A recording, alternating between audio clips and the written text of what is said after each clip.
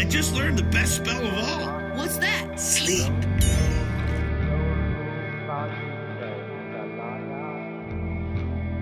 Welcome back to My Alchemical Bromance. This is Eric Arneson. It is, it's early morning. It's the day after the Twin Peaks premiere. I know that the other guys are going to have a lot of thoughts about it, but I wanted to share mine. I really liked it. Let me talk a little bit more about why.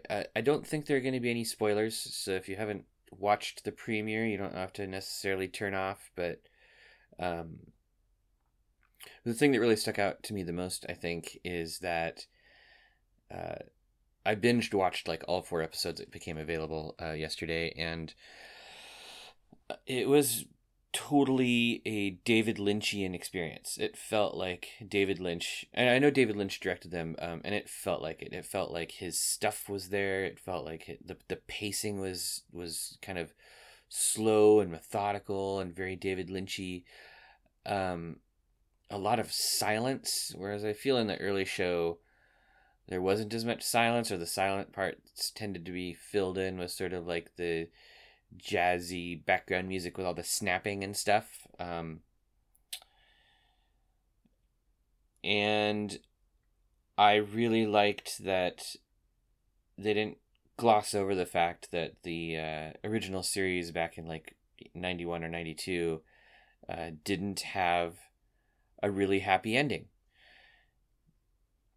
I've read a lot of critique online lately. Well, maybe not a lot, but a few places I've seen folks complaining about the original Twin Peaks series, saying it sucked.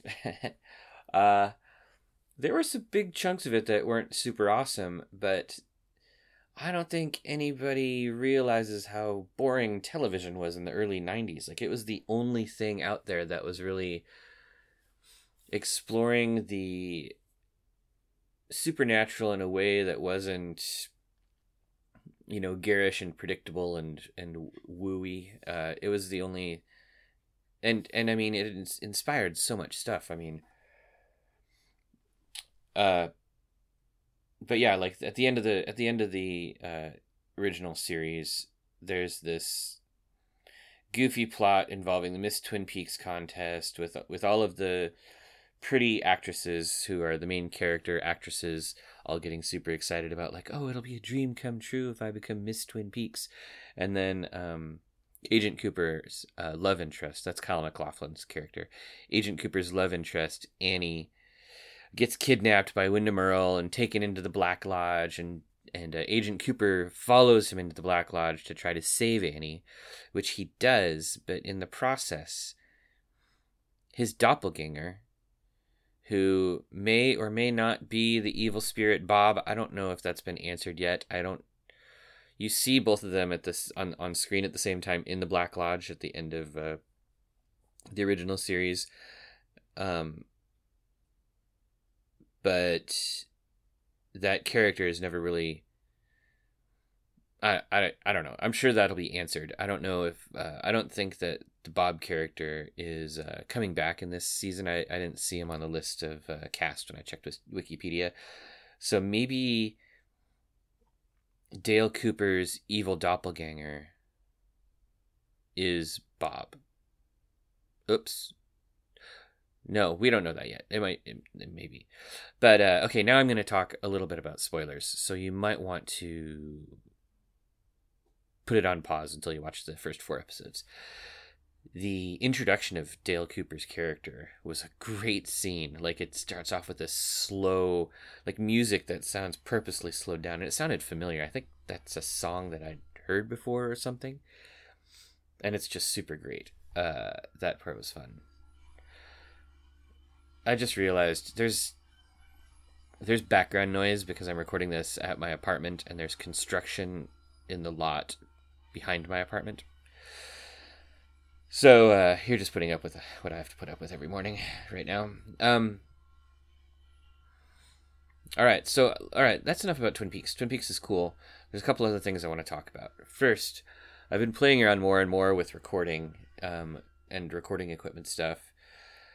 I'm learning a lot. I know you guys are kind of having to suffer through that as we record episodes, for instance, outdoors in the wind, and I don't have one of those little furry troll hats for my portable recorder yet, which supposedly blocks wind noise. And my little brother, Nick Arneson, you should check him out at nickarnesonmusic.com. He's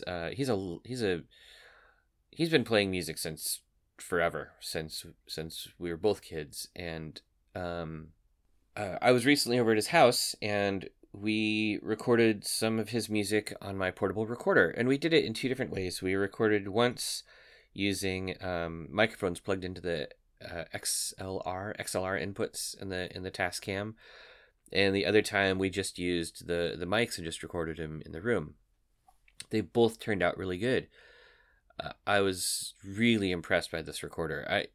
I don't know if you guys know the story, but when Chuck Dunning was coming to town, and we were like, oh, we got to record him, we have to get an interview with Chuck Dunning, and Joey and I weren't totally set up for this, and Matt couldn't make it down, so right away I was like, I'm just going to get on Amazon and just order a digital recorder. And I was so eager to get one in time for Chuck's arrival that I didn't do a whole bunch of research, and I may have ended up spending, in fact, I think I did. I got sort of like Tascam's portable musician recorder instead of like something that's more suitable for podcasts. So I spent a little bit extra money and got this, 4-track recorder thing.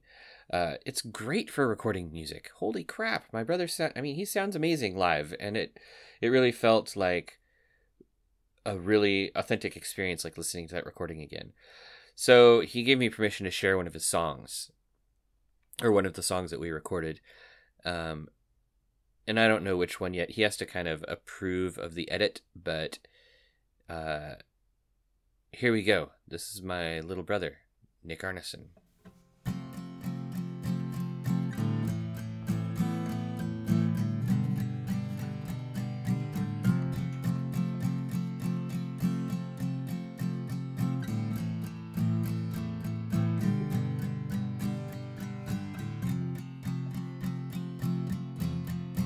Waiting by the side of the road, day to break so we could go down into Los Angeles. Dirty hands and worn out knees. Ooh, I keep crawling back to you.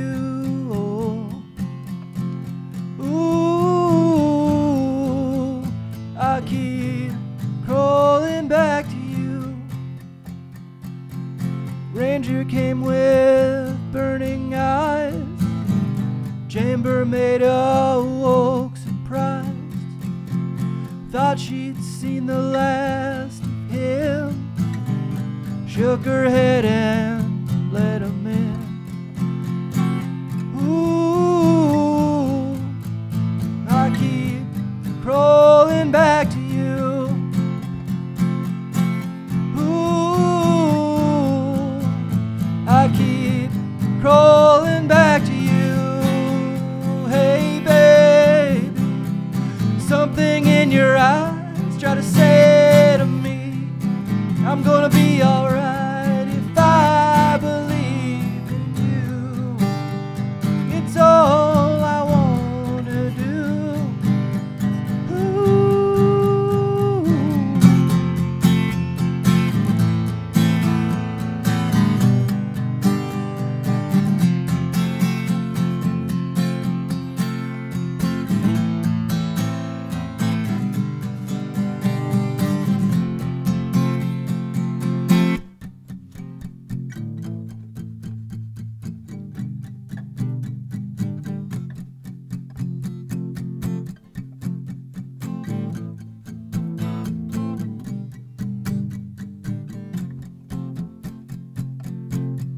It was me and my sidekick.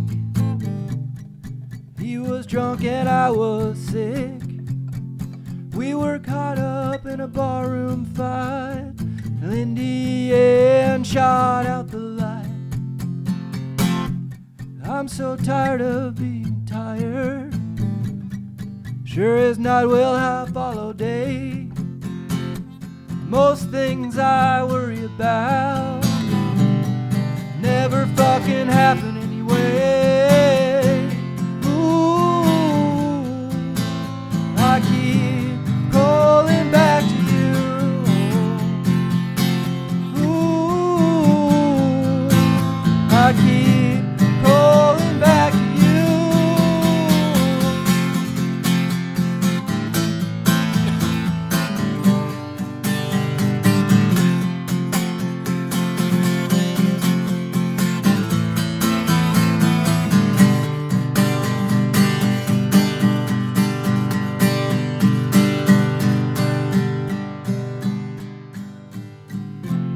Ooh,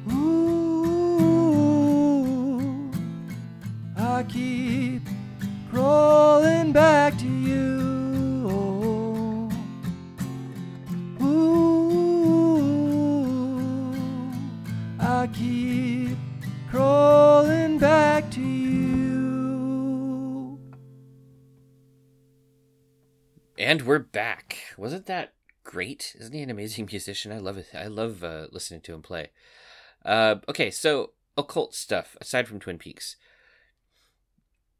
I recently, within the past couple months, have started working more and more with grimoire magic, which is really fun and a very... Okay, maybe fun is...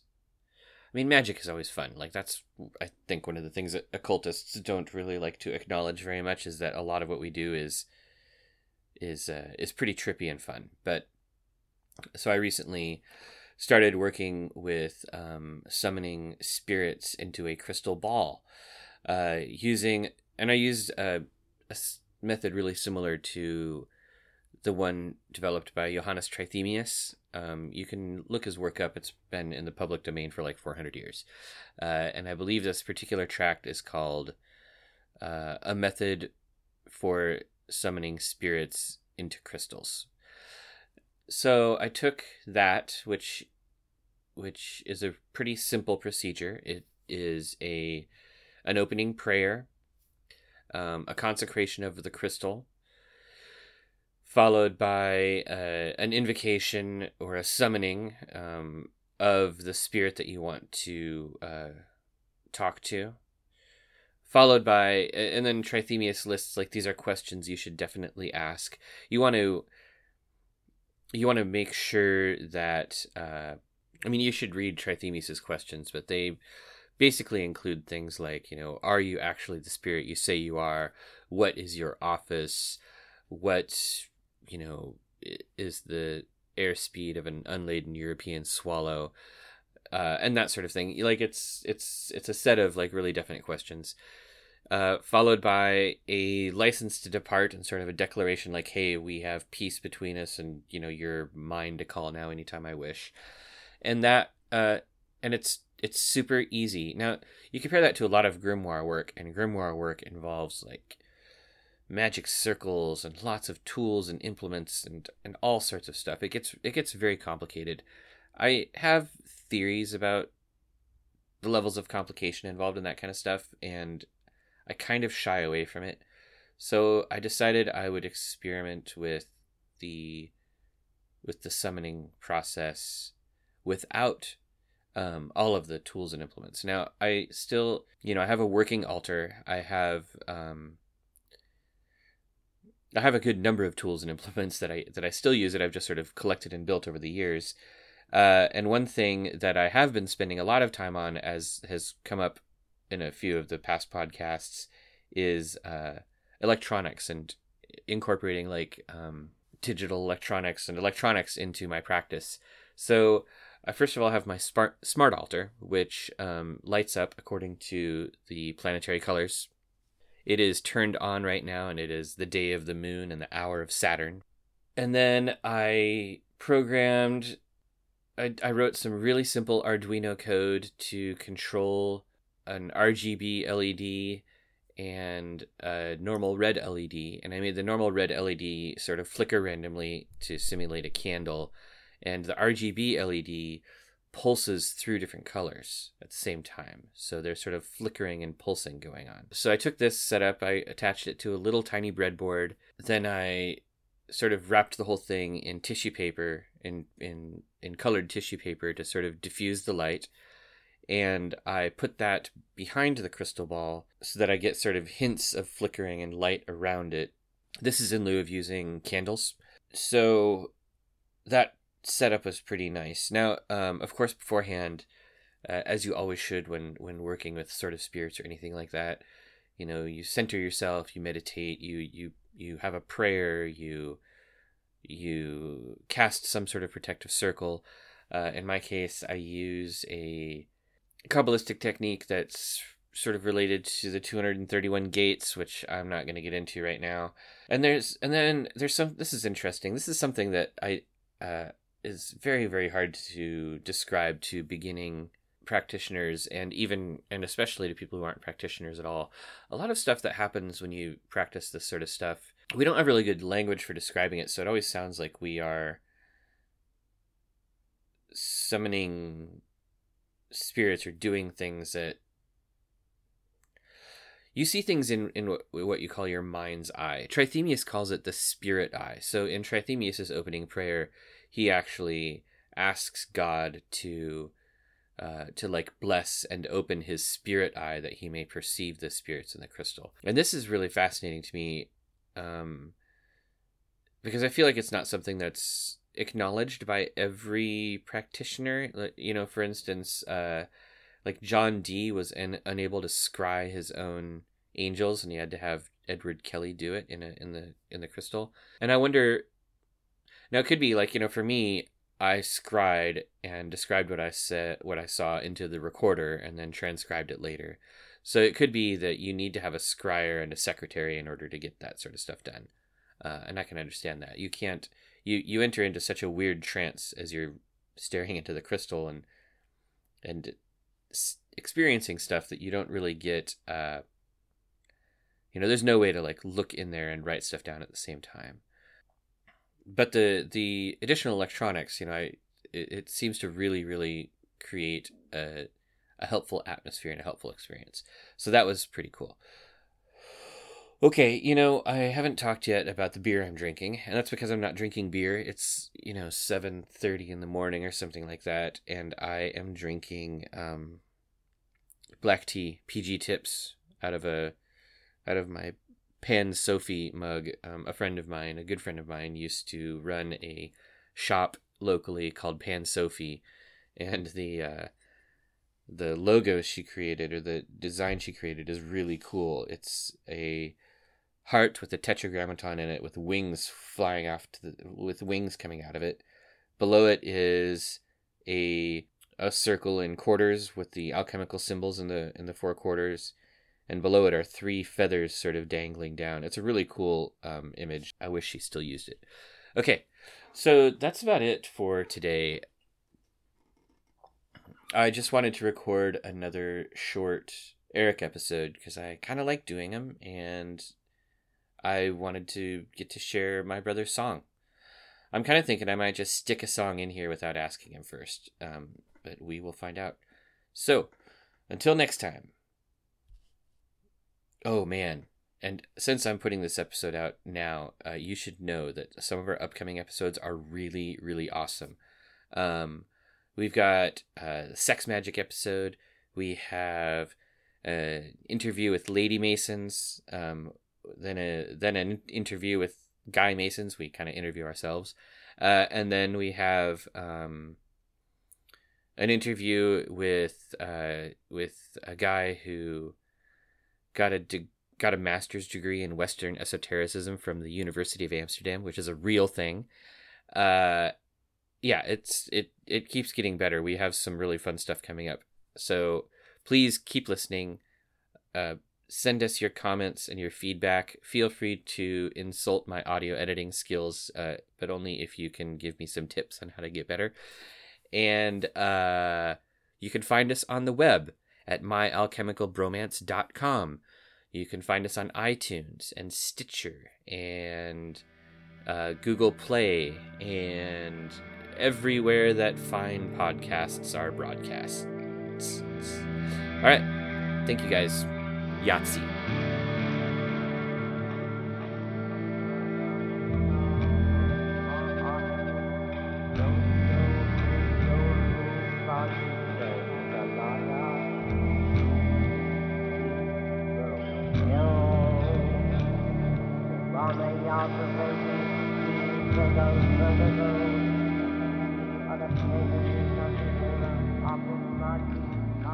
Other